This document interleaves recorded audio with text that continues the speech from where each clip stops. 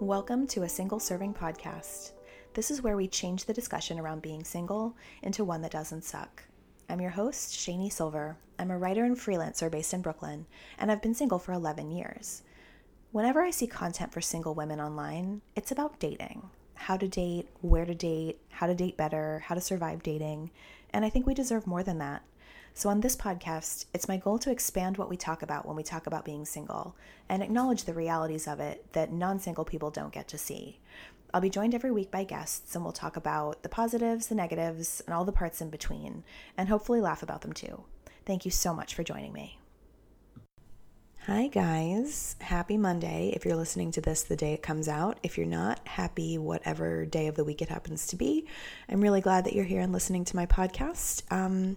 Today's episode is really cool. I don't really get into professional topics too much, or at least I haven't yet, and I want to do more of that. So today I am talking to a professional in the finance space, which is really cool because I don't know anything about that. And I like talking to people who know more than me and who have things to teach me. And I learned a lot throughout this discussion. I hope you guys also learn a lot throughout this discussion.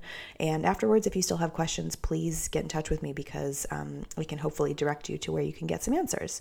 Definitely not from me though, because we're about to talk about money and I don't know shit about money. So I'm not your girl. But before I get started with this episode, I wanted to say thank you to everyone who has left a rating and a review for this podcast and ask you, if you have not yet done so, to leave a rating or a review.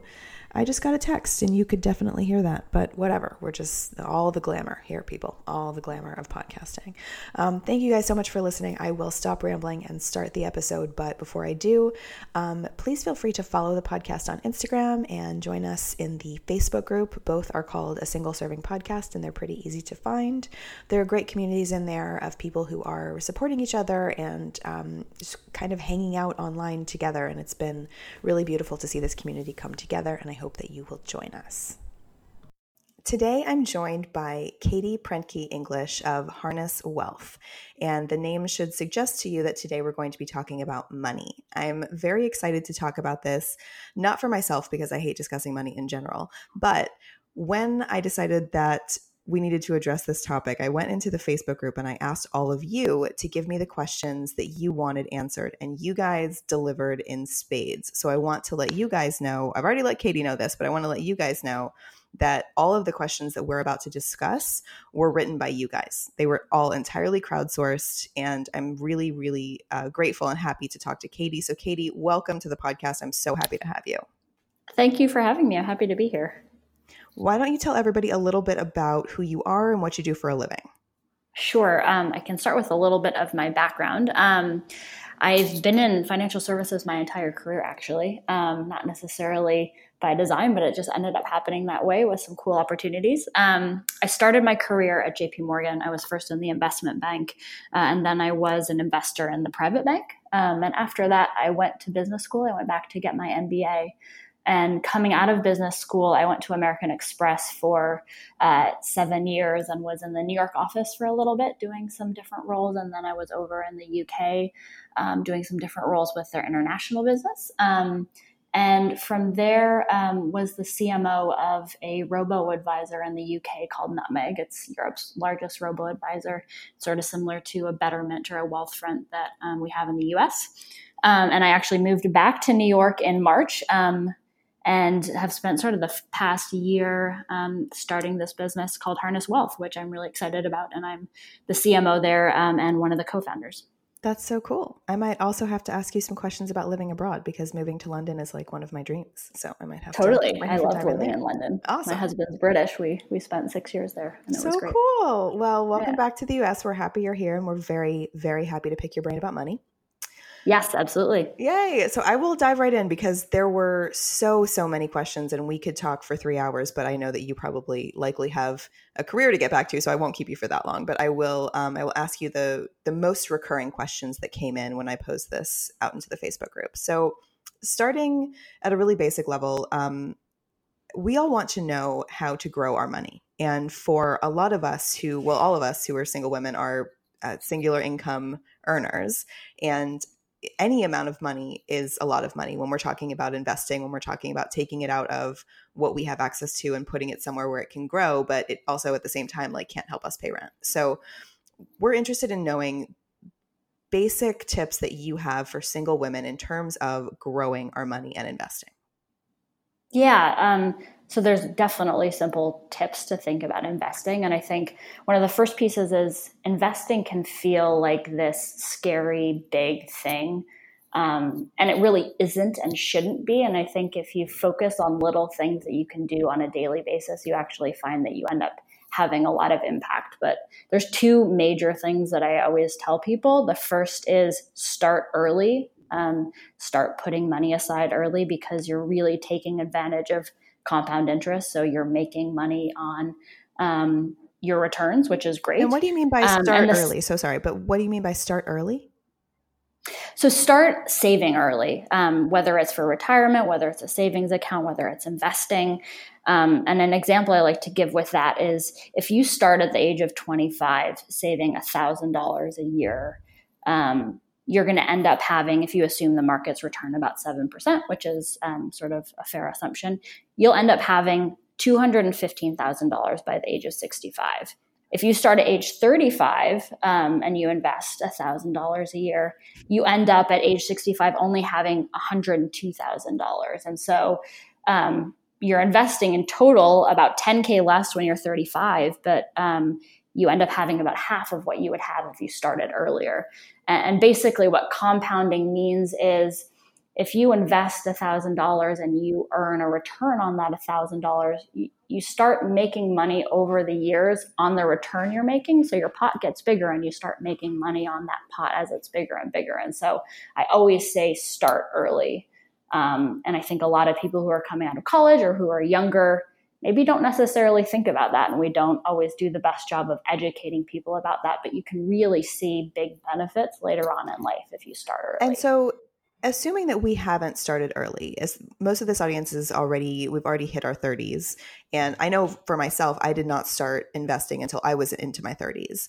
And if we weren't able to invest in our 20s for whatever reason it is, is there anything different that we should do if we did not start early? I mean, it's never too late. People shouldn't feel anxious if they haven't done something previously. You can't control what you did previously. You control what you can do now and what you can do going forward. And that probably leads me nicely into the second piece of advice I always give people, which is make a plan. I think making a plan makes people feel more comfortable about what they're doing and also makes it a little bit less scary. And make a plan about what your expenses are, what you can save, what you're saving for retirement. So you feel like you have a little bit more control over what you're doing with your money. And then within that, there's probably some important pieces to focus on. You should think about saving for retirement. And one of the things that's important to think about is, there's tax benefits to that. There's employee matching associated with that. And that's really great. That's free money in a lot of ways. So you want to do that. The second is you want to focus on paying down debt. Typically, debt rates are higher than expected personal investment rates. So you're better off paying down your debt than you are saving. And then the third is think about emergency funds. Think about how much money you need to put aside to make sure that if something happens, you feel comfortable and covered. But all of that falls into sort of this just bigger idea of give yourself a plan, sit down, look at what you make, look at what you spend, look at where you want to be, figure out what you need, figure out what you don't need, and get to a place where you feel like you can be comfortable with the plan you have. I have a question about that. So if we're looking at, I won't use the term average income because I don't know that that's a thing, but if somebody is trying to build a plan for themselves where they're saving for retirement, they're paying down debt, and they're putting away money for an emergency fund, what percentage of our income should go to retirement? What percentage of our income should go to paying down debt? And let's assume for a second that there's no 401k program that we're working for, because I have had a lot of people ask me what to do if they don't have access to a 401k, if there's no matching, anything like that. Like if we're only operating on what we have and what we earn, what percentage should go to retirement, what percentage should pay down debt, and what percentage should go into like rainy day fund? Yeah, so let's tackle the what to do if you don't have a 401k separately, because we should talk about different options there, because there are some different options there. I think it's really sort of dangerous to give prescriptive percentages for things, but I can give you a sense of sort of how I would recommend you going through and talking about and thinking about things. The first thing as you're thinking about, well, do I pay off debt? Do I save for retirement? Do I put money aside? Sort of the first thing is you just want to make sure that you're hitting your minimum payments for all your debt. You don't want to be in a situation where you're going into delinquency on your debt in order to save for your retirement. So that's sort of the first piece. The next step as you think about what you do can get a little bit more sort of complicated and situation specific, but generally speaking, what you want to do is start by thinking about taking advantage of retirement savings. And part of this will depend on if you have a 401k or if you don't. And if you don't, what you're balancing between is how much money you gain from saving for retirement versus how sort of high the interest rate is on the debt that you have. So generally, the conventional wisdom is start saving for retirement and take advantage of that, then pay off any high rate toxic debt, then start thinking about an emergency fund, then sort of turn to lower rate debt. But again, I want to sort of be careful about, telling people something that's really broad, because a lot of this is situation specific. And what you really want to think about is, what interest rates you may have for debt if you have it. And that will help you think about how you prioritize that, how much are you ultimately paying there. And then you want to balance it with any sort of compounding or tax benefit or employee matching that you get on the retirement side. And then sort of beyond that, start thinking about emergency funds. And I tend to say you want to have about 6 months salary as an emergency fund. That's sort of what I think about personally, but different people have different perspectives on what they may need depending on their financial situation. I think it's also, a lot of this just feels really big from a high level standpoint. Like, I know everyone is working really hard just to keep it together a lot of the time. Like, we're all paying rent, we're all paying bills, and we're all doing this on single incomes with no help and no safety net. And to fold a safety net into your own income, thereby taking money away from that and what you have access to on the day-to-day, I know can be a really scary thought for a lot of women. And I know I was really scared of that throughout my entire 20s. And I really didn't start saving until in a really legitimate way. I didn't really start saving until I was in my 30s. And now I have a Betterment and a Wealthfront, and those are so much fun just to check every now and then and be like, oh, look what I've accomplished. For those who don't know, do you mind telling people what a Betterment is? Because I know you can explain it far better than I can. Yeah, sure. The other thing I just want to mention, following what you just said, is debt and thinking about finances can feel really scary. I think the other piece people should remember is, the average millennial has 36K in personal debt. It's not something that is individual to you. It's something that a lot of people are tackling and a lot of people are thinking about. So it can be scary, but again, thinking about sort of what is my plan for this? How do I tackle this? How do I get to a place where I feel comfortable with this can really sort of go a long way for your mental well-being as you think about tackling some of these big things. But when you do get to a place where you are able to save and you are able to think about investing, Wealthfront or a Betterment or other robo-advisors like that are a really nice way for individuals to put money into a low-cost diversified portfolio. So you generally speaking go to these sites and you give them a sense for what your risk tolerance is, what you're looking to save for, what your goal may be, and they help you through their technology figure out the right portfolio with the right sort of risk rating to help you meet whatever your goal is. And then they have sort of a diversified group of ETFs, which are sort of low cost. They're called exchange traded funds. They sort of follow major indices. And it's just a really nice way to start tapping into investing. And it's all generally pretty straightforward and pretty clear. And you can go into your account and you can see how you're doing. And there's different nuances to different sort of robo advisors out there. But on the whole, all of them are a really nice way to give people access to smart, low-cost, diversified investing and keeping your costs down and being diversified and being at a risk level that you're comfortable with are three sort of really important keys to thinking about investing in the right way. Oh, for sure. And I also like that you can just set up an automatic deposit from whatever bank account you want into your Betterment. And it just, without even you having to think about it, you're saving for retirement. I like that. I like that I don't have to constantly worry about it. I just sort of establish for myself what I can afford to put in there every month. I set up that situation and it just does it for me. And then every now and then I can check my Betterment and see what's happening. And it's like, it does feel really good to feel accomplished in that way. Yeah. And they make it really easy. And I was always in my 20s, I was very intimidated by investing. That was something that like my grandfather did. That wasn't something that I was ever going to be able to do. And it's still very low volume, but it's something. And I think if anybody's intimidated by investing, Betterment and Wealthfront and things like that are a really great place to go just to get started. And that's a big thing. Like investing shouldn't be what your grandfather did or sort of this male dominated space. Investing should be for everyone. Investing should benefit everyone. And, whether you're using a robo-advisor, whether you have needs that necessitate a financial advisor to help you, getting those solutions in place and making it really easy for you is just a nice way to feel comfortable about where you are. I mean, yesterday the markets were down. The markets were down the most all year. The market sort of plunged yesterday. And I think people who have an advisor who's helping them manage to their plan and people who are using robo-advisors, may feel a little bit more comfortable with the fact that I have a plan in place. I know what I'm trying to do. I'm not going to worry about different fluctuations in the market or, anything else getting in the way of what I'm planning to do.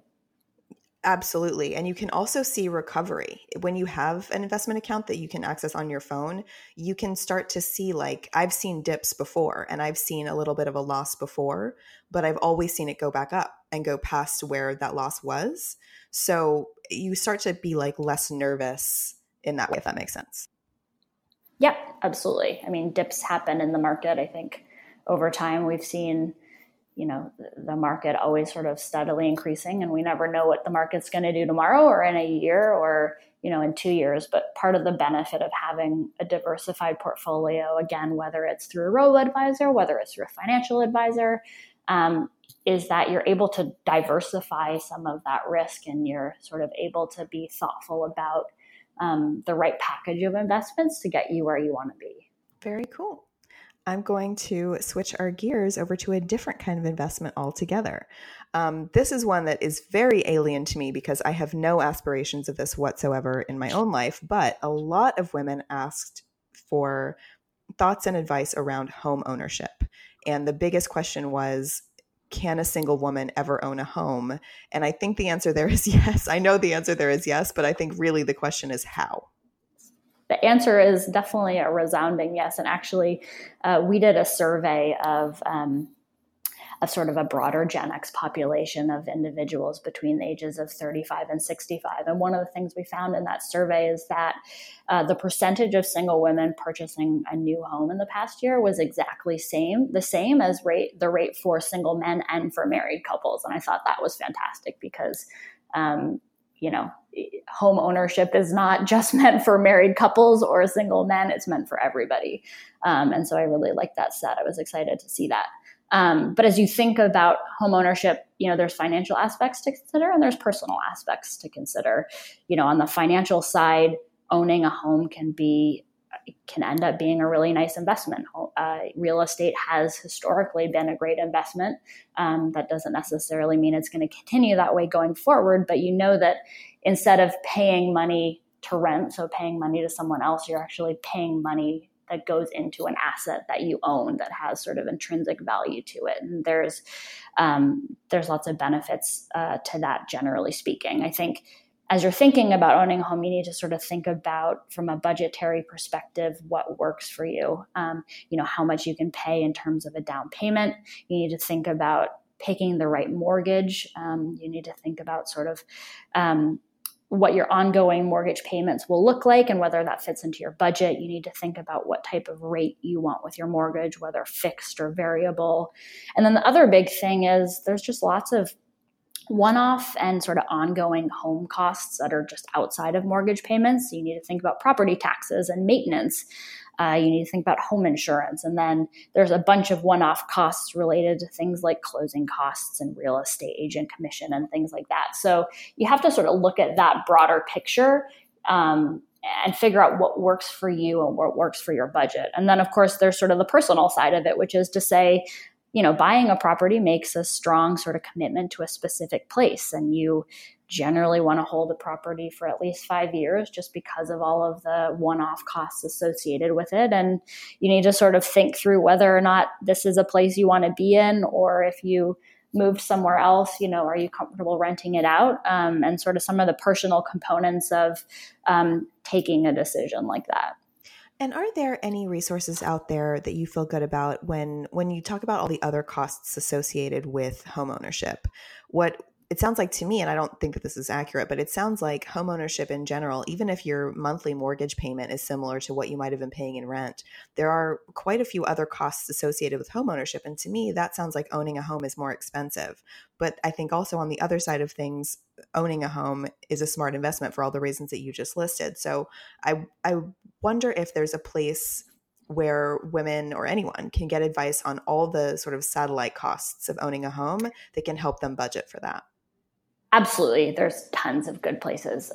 There's multiple calculators out there that can help sort of identify what those costs can be. I think one of the nice things is there's tons of resources out on the web for thinking about what that looks like. Another kind of saving and investing, we touched on it a little bit, but I wanted to specifically get your thoughts on how single women should be saving for retirement when they don't have a 401k. Yeah, sure. So when you don't have a 401k, there's other options that you can use. There's IRAs and Roth IRAs that are great opportunities for people to make investments. And my recommendation would be, depending on your circumstances, either think about a traditional or a Roth IRA. And those are tools. A traditional IRA, you make contributions with pre-tax earnings. And with a Roth IRA, you also make contributions with pre-tax earnings, but when you take your money out, it's entirely tax-free. And so both of those tools are great. There's limits to how much you can put in, but sort of contribution limits, and it sort of depends on how much you make as a single individual to determine whether or not you can contribute to a Roth. Mm-hmm. But you definitely should be building out IRAs and taking advantage of the tax benefits of those. And where does somebody go if they want to set up an IRA? There's a lot of different places. Vanguard is a good place to set it up. They tend to have really low fees. And is there anything in regards to saving for retirement that is discussed more with couples and less with single women? Or the other side of that question is there anything that single women specifically should be doing in saving for retirement that isn't widely discussed? Yeah, I mean, not just retirement, but I think a little bit more broadly. As you think about sort of how you plan for later years, there's probably a couple of components that people should think about. And I think sometimes single women may not think about. The first is insurance. If you're single and have no children or dependents, you may not need life insurance necessarily, but there's things like disability insurance and long-term care insurance that you may want to consider, particularly sort of if you're solely dependent on your own income and something happens to you. Those are things to think about. I think the second is around estate planning. And I sometimes hear single women say, I don't necessarily need to think about this because I don't have any kids or spouse to pass things on to. But, making sure that if something happens to you or later in your life, you have a plan in place for whatever loved ones you want to sort of give your assets to is really sort of important. And you want to be thoughtful about that. On the financial side, things are generally less complicated for people who are single. You aren't thinking about planning for two people's careers or lifespans or whatnot. What I would say there is, you want to think about either putting money into a 401k, or as we talked about before, if you don't have that through your employer, you want to make sure that you're really maxing out contributions to either a traditional IRA or a Roth IRA. And is there any other kind of saving for the future other than 401ks and Roth IRAs or traditional IRAs or home ownership? Is there any other key investment that single women could make that would be smart in terms of planning for the future? Or are these really the core ones that we need to know about? So those are the core ones that I think you want to prioritize. But if you feel like you're in a good place with those areas and you have sort of additional income that you want to sort of think about what you do with, that's great to carve out pockets for just broader investment portfolios. And so that you can make sure that you're sort of maximizing what you're doing with that additional income that you have. And there's lots of different ways that you can manage that. You can get a financial advisor to help you think about how to manage that money. You can use robo-advisors to help you think about how to manage that money, depending on what your circumstances.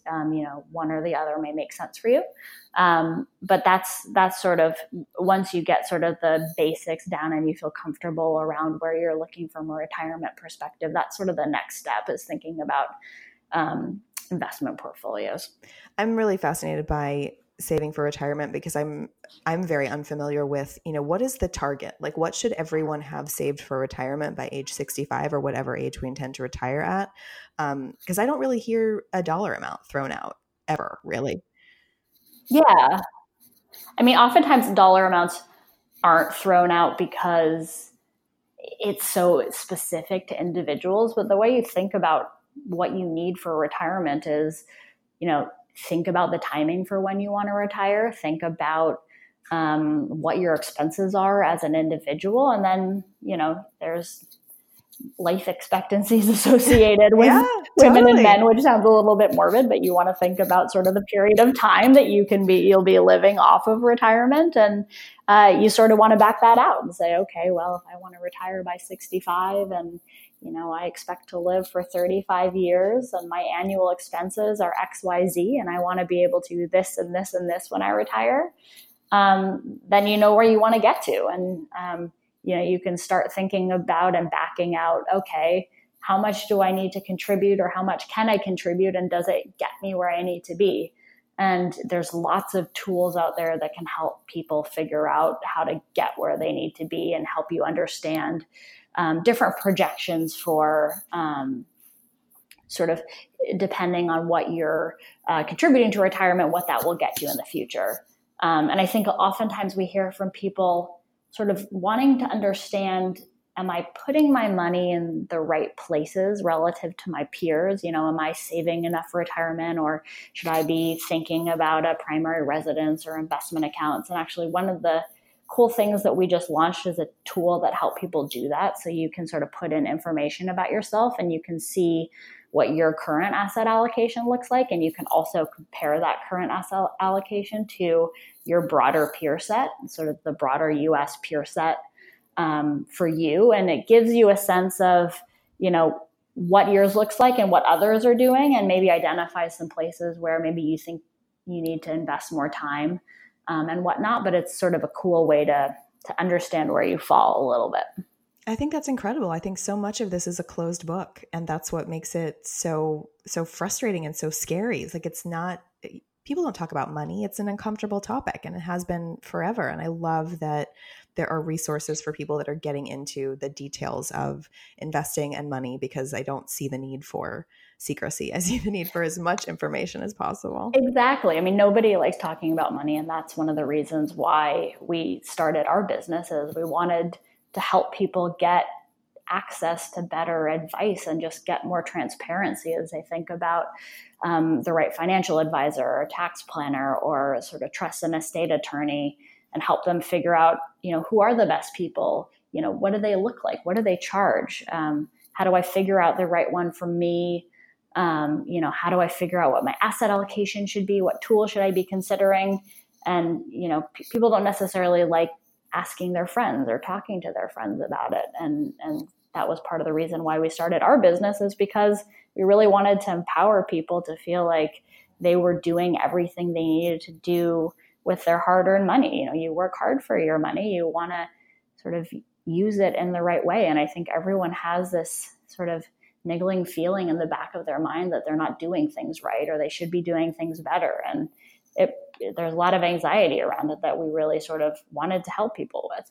That's amazing. It's all the actual connecting of people to resources is something that fascinates me, because if I needed a lawyer right now, I would be so scared to hire one. And I used to be one. Like, that shouldn't be the way that this works. Like, it should just be very accessible, and it shouldn't be terrifying in terms of, you know, should I hire an advisor for this? What's that going to cost? Can I afford it? Is this too much for me? Like, what, you know, there's the distance between. Or are they good? Oh, are yeah. they going to do a good job managing my money? Are they going to put me in things that are right for me? I mean, yeah, there's tons of questions like that. Are they going to make bad decisions on my behalf, or whatever it is? Yeah. It's super important. And I think, you know, we've spent a lot of time making sure that we bring in the best people, so that the people that we work with are really comfortable with who they're using, and they know that that person is going to do the right thing for them. And, you know, they can feel much less anxious about how to manage their money or think about retirement, and they can spend their time focusing on the stuff that matters. Well, that is a brilliant segue into my next question. So who should we be talking to about money? Like, who is the actual individual that anyone listening to this podcast should be speaking to if she needs financial advice? Yeah, I mean, you know, I'm biased, but I think we're a great resource for that. I mean, we built this business to be that person. But, you know, I'm proud of what we build. I'm proud of our business. I think we do a great job of that, but we built our business to be a place where people can go to get financial advice. And I think sometimes, you know, individuals just want to talk to a person. And I think sometimes individuals have, enough complexity that it's really important to talk to a person. And so if you're looking to get financial advice, you know, we're a resource that you can come to, and you can tell us a little bit about yourself, and our algorithm will take all that information and will pair you with the right advisor to best meet your needs. And all of the advisors we bring on our platform are sort of the best of the best. We go through an extensive due diligence process to bring them onto the platform, and we know that their incentives are aligned with the incentives of customers. So that's one great way.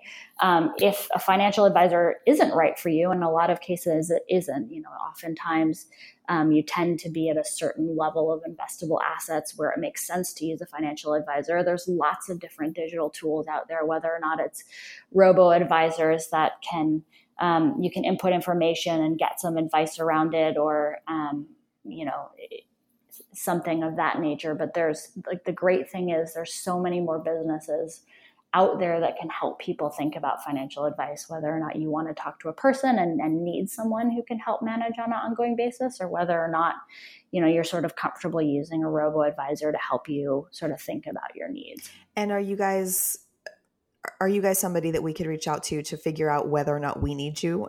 Are you comfortable telling people, like, we're not the right place for you to be spending your time and money right now, but here are some options for you? Absolutely. Like, we're, you know, again, like financial advisors or CPAs or trusted estate attorneys, they may not be right for people at different stages of their lives. And we would never want to push someone to a solution that isn't right for them and doesn't make sense for their needs. And again, you know, we tend to say for our product, you know, if you have a higher level of investable assets or just more complexity, it makes a lot of sense to consider a financial advisor. You know, if you don't, if things are quite straightforward for you, if you either have a good solution that you're doing yourself, or if you sort of have a good digital solution, then fantastic, use that. You know, you want to think about the fees that you're paying versus what you're getting. And, you know, that needs to make sense for you as an individual. All of this sounds amazing to me. In my head, I'm just like, absolutely terrified of everything that we're talking about, but it is comforting to know that there is a very easy to connect with solution for this stuff if and when I'm ready to dig into it. Absolutely. One really interesting question that came in through the Facebook group is, what are your thoughts on non-romantic partnerships as they relate to investing and to homeownership? Because I think there are a lot of women out there, and certainly in my Facebook group, that would love to invest in property or whatever else it is with someone who's not their romantic partner. And I don't have a lot of experience in that. And I was wondering if you do, or if there's anything about that arrangement that you would want single women to be aware of. Yeah, I mean, that's not something that I've done myself, but I think that's certainly things that people do. I think there's considerations that you want to think about when you do that. I mean, the first is that, investing together, home ownership together, that's a business decision. It's something that you and whoever you're doing it with need to feel comfortable about and need to be aligned with. And, to be honest, in a lot of cases, it makes sense probably to have a written agreement in place so that if you disagree on things or if there's any confusion about how it works, you have that resource to help sort of dictate how things go. And it's also, property ownership can be a long-term thing. And so you want to really be thoughtful about going into any decision you make with friends or colleagues or whoever it is about investing together or home ownership together, thinking about it in the long term and being thoughtful about it, and making sure that you guys are all on the same page initially going into it and about how it works. And I have friends who have done this and it's worked incredibly well. And I have friends who've done this where it hasn't worked as well. And I think as much as you can align on things up front and get sort of the right agreements or processes in place ahead of it is important. On the investing side, it sort of depends a little bit on what you're doing, but you do need to form an LLC if you want to sort of technically invest together. And there's some legal components about that you probably need to think about depending on what you want to do. So that's sort of one caveat there. But adding friends to the mix, you can increase your power. You can do more. You have sort of bigger pools of capital to bundle together and whatnot than you could as an individual. And so that opens up a lot of different opportunities. One follow-up on the LLC component. So you're saying that friends that invest together, like let's say I was to buy a house with my best friend, we would need to form an LLC together first? Not for home ownership, but if you sort of want to invest as a broader group together, you need to form an LLC. And there's sort of nuances to that. And I would sort of recommend anyone thinking about that getting some legal advice around it. For sure.